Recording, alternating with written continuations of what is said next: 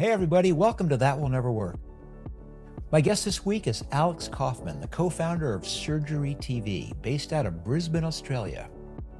He knows he has a solution that surgeons like him all over the world need.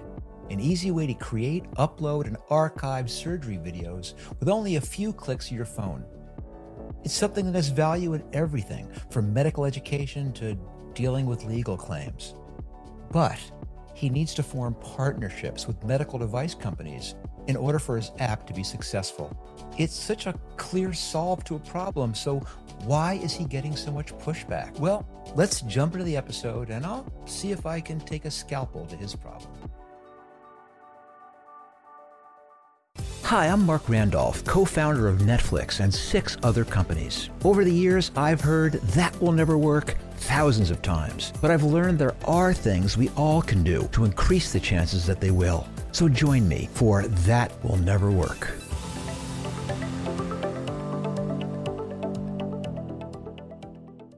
Hey Alex, welcome to That Will Never Work. I've got to say, it is not often I get to give advice to a brain surgeon. So it's with equal parts excitement and some trepidation that I welcome you to the show.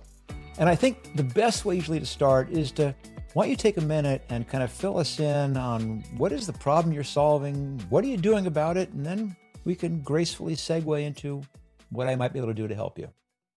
Yeah, thank you, Mark. First, it's a real thrill to be in your podcast, and it was a real thrill to read your book too. Just quickly, I loved that theme of iteration that went through that book, and it's a big reason I'm here today. And just briefly, this is more nerve-wracking than doing my surgery exam, so don't worry, we're on an even. It's a level playing field here.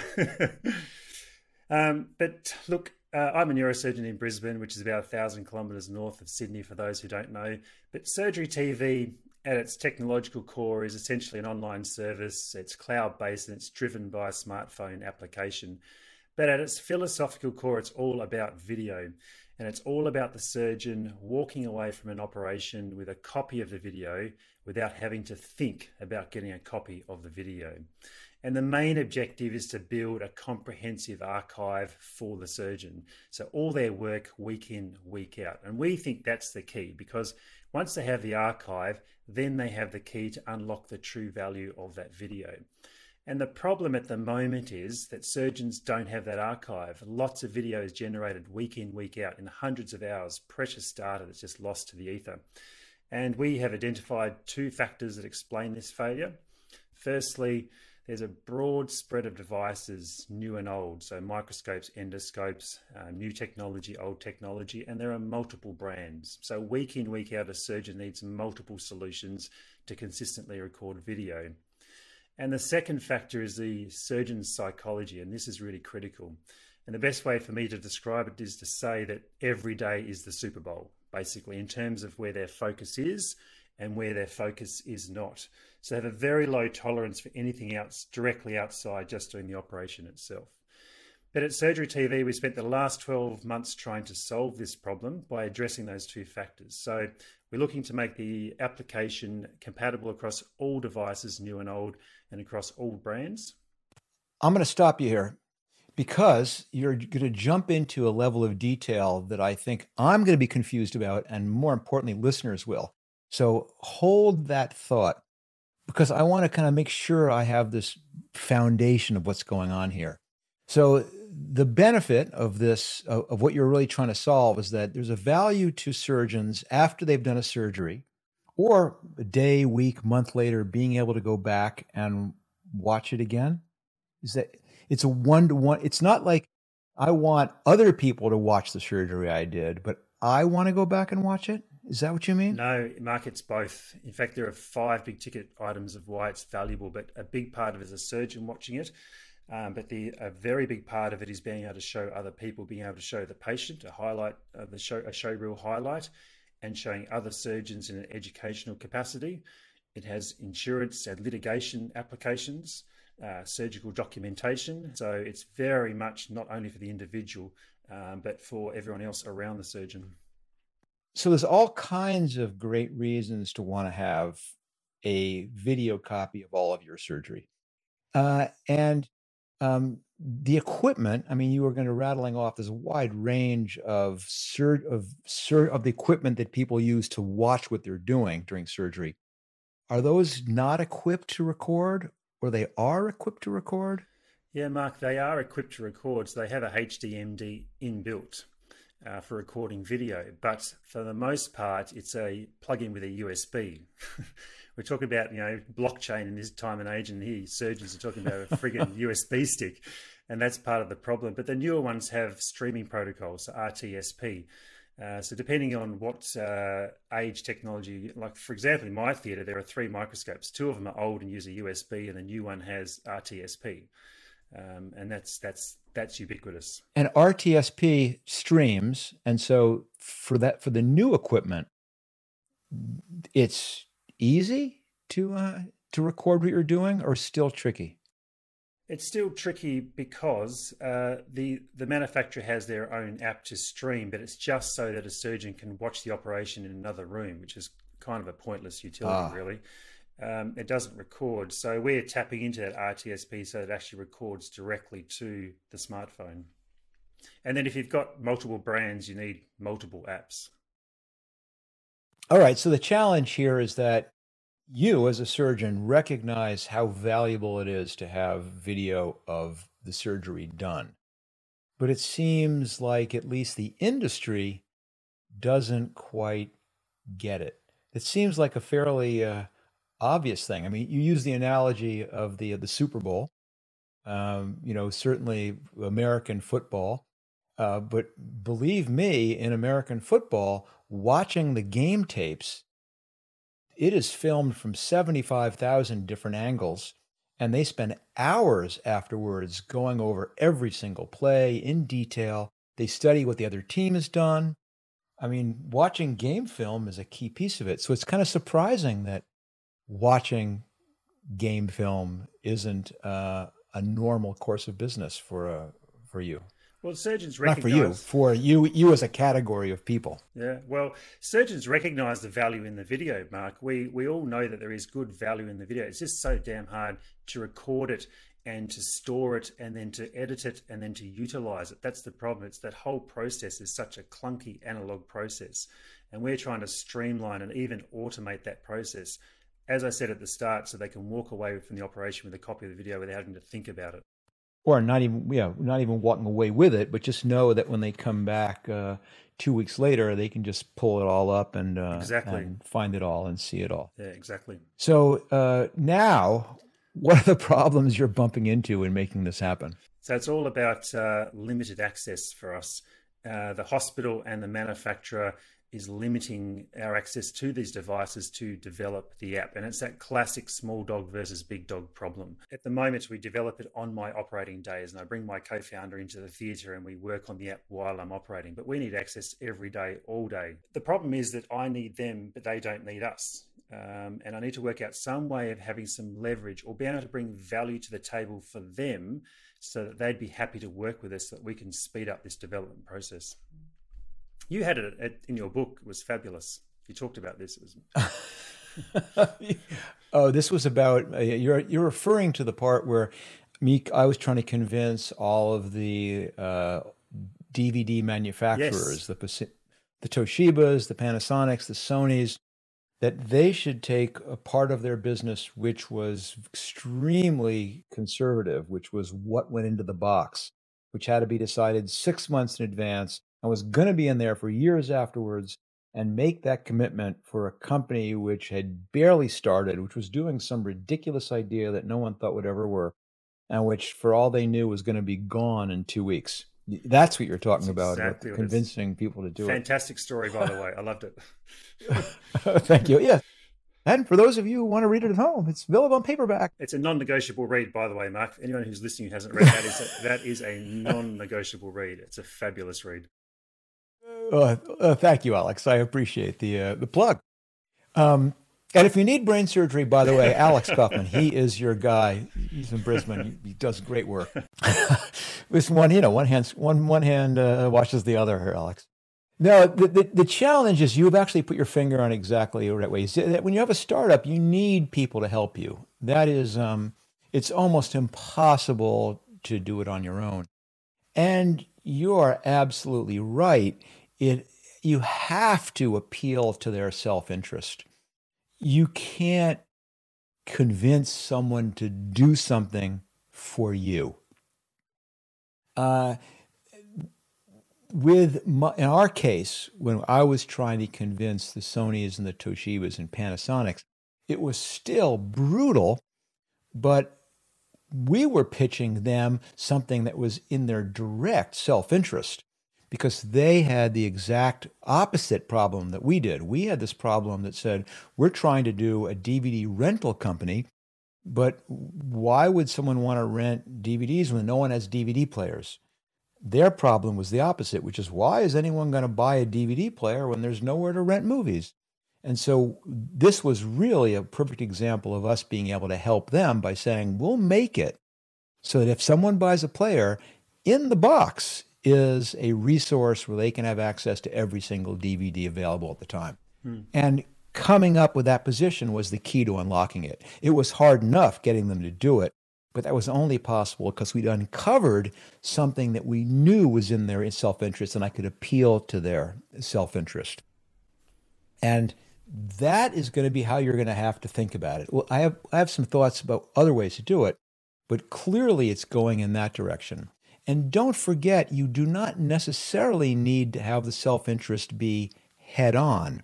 In other words, you don't need to try and convince them, just think how good this is going to be for doctors. Just think about all the uses for litigation. They don't, as you're finding out, they don't give a crap about that. What's their self-interest? Well, their self-interest is, and you probably know this already, is how do I sell more of my microscope to the new theaters being built versus my competitors' theaters? So One thing is to absolutely say, how can I convince them that one manufacturer, start with one, that if they begin doing this, it will help them sell against the others? What can you do to support that? Because that does appeal to them.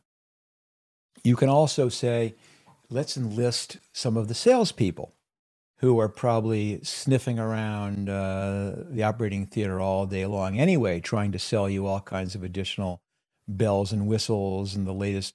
So what can you do to convince them that you can help them with their sale? And here's what you can do to help me help you. And obviously, I haven't the slightest idea what those angles are, despite what they say about, we are here first and foremost to help people have healthier outcomes. Well, yes, but believe me, quarter to quarter, we are here first and foremost to try and sell more microscopes and more cameras than my competitor is trying to sell. And so any way you can tap into that. Another one is you can have a much more naked self-interest, which is if one of them is an investor in you. And whereas now they're incented to help you because in the event you're successful, it brings them economic success. So there might be a way to tie that together. Yep. Another possibility is to enlist people who are senior enough to be your advisors in some manner, where they become incented now to help you because they now are in the inside understanding it. I mean, I'm just riffing on possible things, but fundamentally, you're not going to make any progress unless you somehow manage to tap into not how do I convince them to do something different, because you're right, you're going to have hundreds of thousands of users clamoring before they realize this is a market.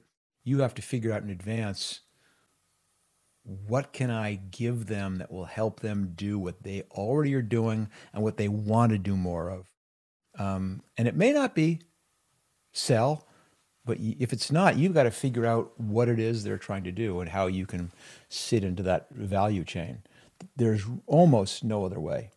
What about getting a heavy hitter on side like the College of Surgeons or an indemnity insurance agency who would agree to insurance we like, because we think that with with an archive, they potentially can cut their legal costs. That is interesting for them. And if they could agree to a 6-month trial to see if that actually happens, it's almost using coercion, I suppose, on the manufacturers. The surgeons have got to use this in their device at work. Is that a tax that is worth looking into, or is that a no-no? No, it's certainly, it is an angle, but let's talk for a second about how to use that angle. And one is to say, this is a mechanism to help you avoid a lawsuit. But again, then, it's the difference between, what's the analogy here? Aspirin and vitamins. That you would much rather be selling aspirin. That's kind of an old 1950s analogy. You'd much rather be selling an analgesic than you would be selling a supplement. Because supplements are kind of nice to have. Analgesics are need to have. My head hurts. Yeah. I need this. I'll pay anything right now. Whereas supplements, that's kind of nice. And that's a good analogy. I like that. But if you say, thank you. You can use that one. What I'm saying is that appealing to litigation risk is appealing to a part of their organization which has very little sway. It's important, but it's not this thing they think about all the time. They just as soon have it not be there. Appealing to the sales end of it is the lifeblood. Yeah. Those people, their head of sales is probably the highest paid person in the company. Probably, if not more than the CEO, close to it. And they think all the time their ROI and anything they can do to get a 1% boost in sales is huge. Yeah, copy that. Way better than the cost of lowering our litigation risk by 5%. First of all, it's an odds thing, and it's an odds thing where the denominator is still not something that's top of mind. It may work, but take the same thing. The thing to do is to say that if convince their sales side that if in fact their cameras are enabled for this service, it benefits the doctors, it benefits the hospital. But I'm trying to say, tie it into the sales function.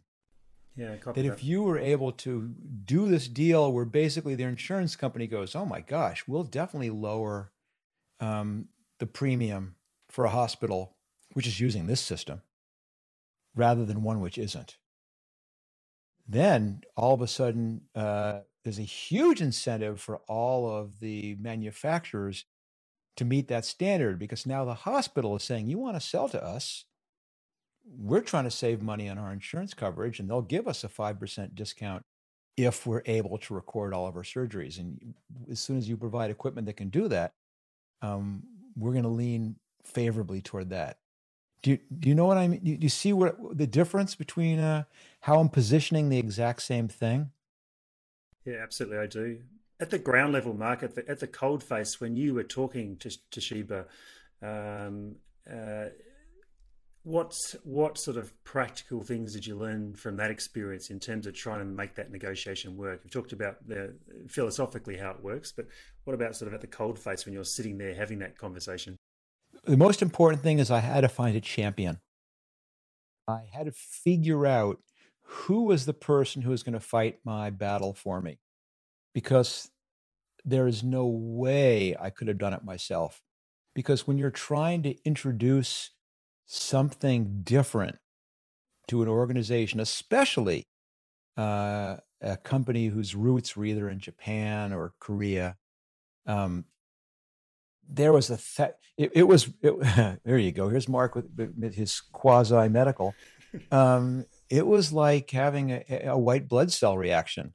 As soon as you introduce this foreign body who's saying, let's put in this coupon, white blood cells are swarming from every place trying to kill this foreign body. Another great analogy. And unless you've got... I like it. I love it. It's true, though. Everyone Yeah. Everyone hates Yeah. it. It's like, you know, the person who's in the logistics, oh, I hate this. The person who's managing the bill of material, hate Yeah. this. The person who has to worry about the full cost of the product hates this. Everyone hates it. And unless there's someone on the inside fighting that battle, it never happens. So rule number one is I had to find this champion. And part of that came from, again, this really smart leveraging of who would be willing to do that. Now, we're getting kind of geeky into this, which is kind of fun. But there was the big dog in consumer electronics back then was Sony. I mean, Sony was the big dog. Now, the perennial runner-up was Toshiba. The one who was desperately trying to overtake Sony was Toshiba. So which of those two do you think would be more likely to take a risk on an unproven little startup? Yeah, well, I mean, you even spoke to Sony and it didn't work. You went to Toshiba and you basically scratched an itch for them. I started with Toshiba because I knew that it meant more to them than it meant more to Sony. That Sony could not take the risks and win. That Toshiba had to take some risks and win. I realized, what is the position? Who's the person who's going to do this? And it was the person who was running the DVD division, who in that division, in that huge company, which Toshiba itself is a huge company, had a chip on their shoulder to demonstrate that they could make this technology work when 99% of the revenue came from VCRs or televisions, not from this ridiculous new plastic disc thing. And I found this person who was really incented, who was personally driven, who could care less about me or about Netflix, but saw this as a possible way to prove they could do it within Toshiba and to possibly move Toshiba ahead of Sony if they could. And I knew what that position had to be. And I had a person, I found a jungle guide, as I call them, which is the person to help me find that person who can help me navigate the bureaucracy to find the person who's going to do it. And then I met that person. It's a guy named Steve Nickerson. And I began to know everything I could about Steve. And I knew who the people he worked with was. I knew who his assistant was. I mean, I was all over it. I mean, I use the expression that, I basically camped out in a parking lot in suburban New Jersey. It was not that far from the truth. I spent countless hours sitting, waiting, talking, going to lunch, sending people things. That's why you're one of the best entrepreneurs on the planet. Yeah, finding the champion. Yeah. That was the key. Yeah. And recognizing what their self-interest was, and then finding that champion who is willing to fight for it, which meant finding the right company and do it. And all it took was one. Because once one of them began recording my surgical videos, all of a sudden they were, believe me, they were delighted to, when they went in a head-to-head, when Zeiss went head-to-head with whoever, to say, listen, on the specs, they're similar, but one other thing we do is we work this, and it lowers. I mean, they're making your pitch for you, not because they give a damn about Alex or about surgery TV, but because it helps them against their competitors. You found their self-interest, and I'm using a straw man. It may not be helping to sell. My gut is that if you can tap that one, that's for any company is that's the power right there. If you can be in there. Helping them avoid pain, is helping them avoid a problem is one thing. Helping them sell more, sign me up. I'll listen to you all day long. The other thing is accepting it's not going to happen until you have 100,000 users, like you said. And then saying, all right, what's my workaround? My long-term vision is certainly that it's mindless. What do I do in the meantime to get critical mass? Is it as simple? Again, now, please, purely for example here, this is not real. You go, okay, I deliver, I build a cute little box that holds 5 USB sticks, and they're self-addressed, and you just pull it out of the machine, drop it in the envelope, and at the end of the day, you drop the whole thing in the post office box, and our team extracts them, archives them, sends you a fresh box back. And I don't know, something to say, I'm never going to get it, so these machines in the short term do this for me. So I'll build the workaround. Is it repeatable and scalable? No. But it gets all the surgeons in this habit of building this repository, of counting on it. And then what that does is the surgeons are going, I want to look at this. I want to show this to my patients now.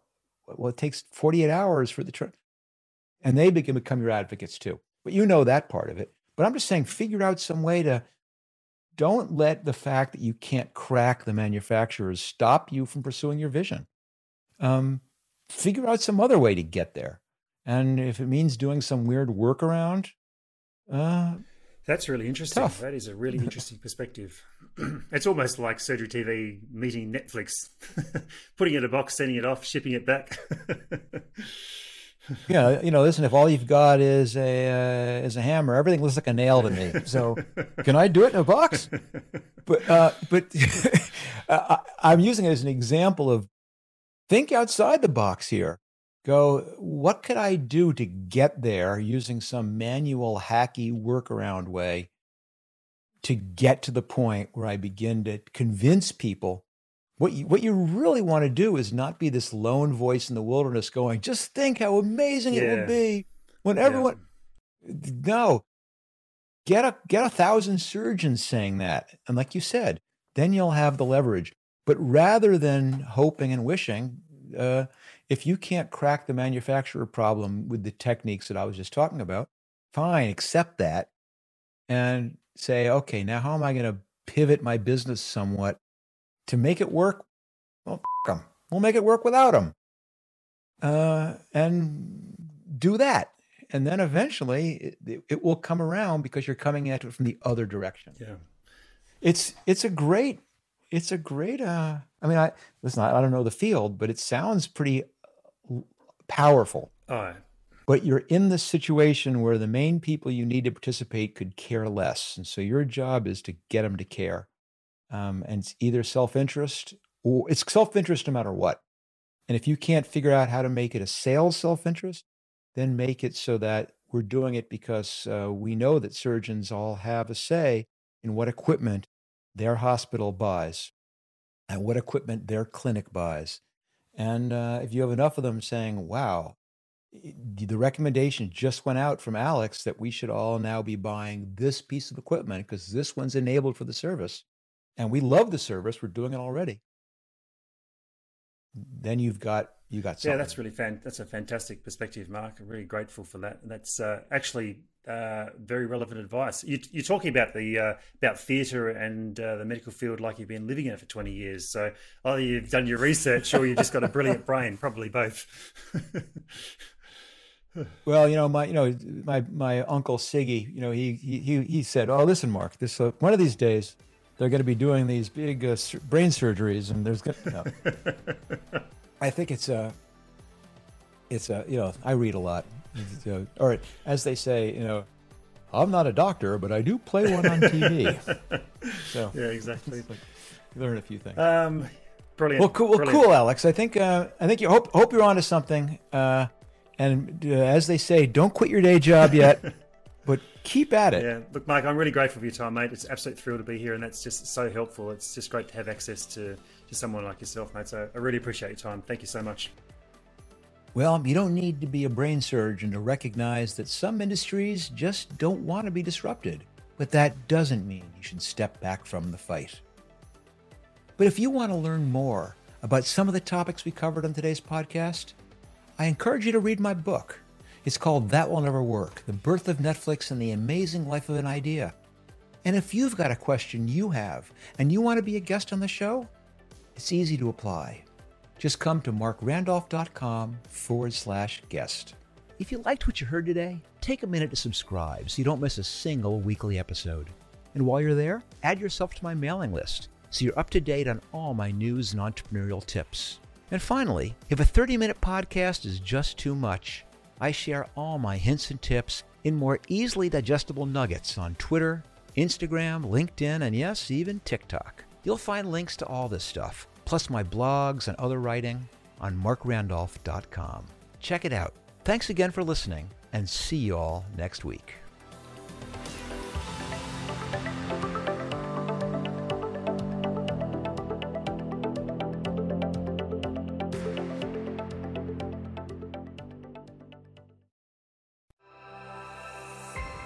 Hilton Media Group.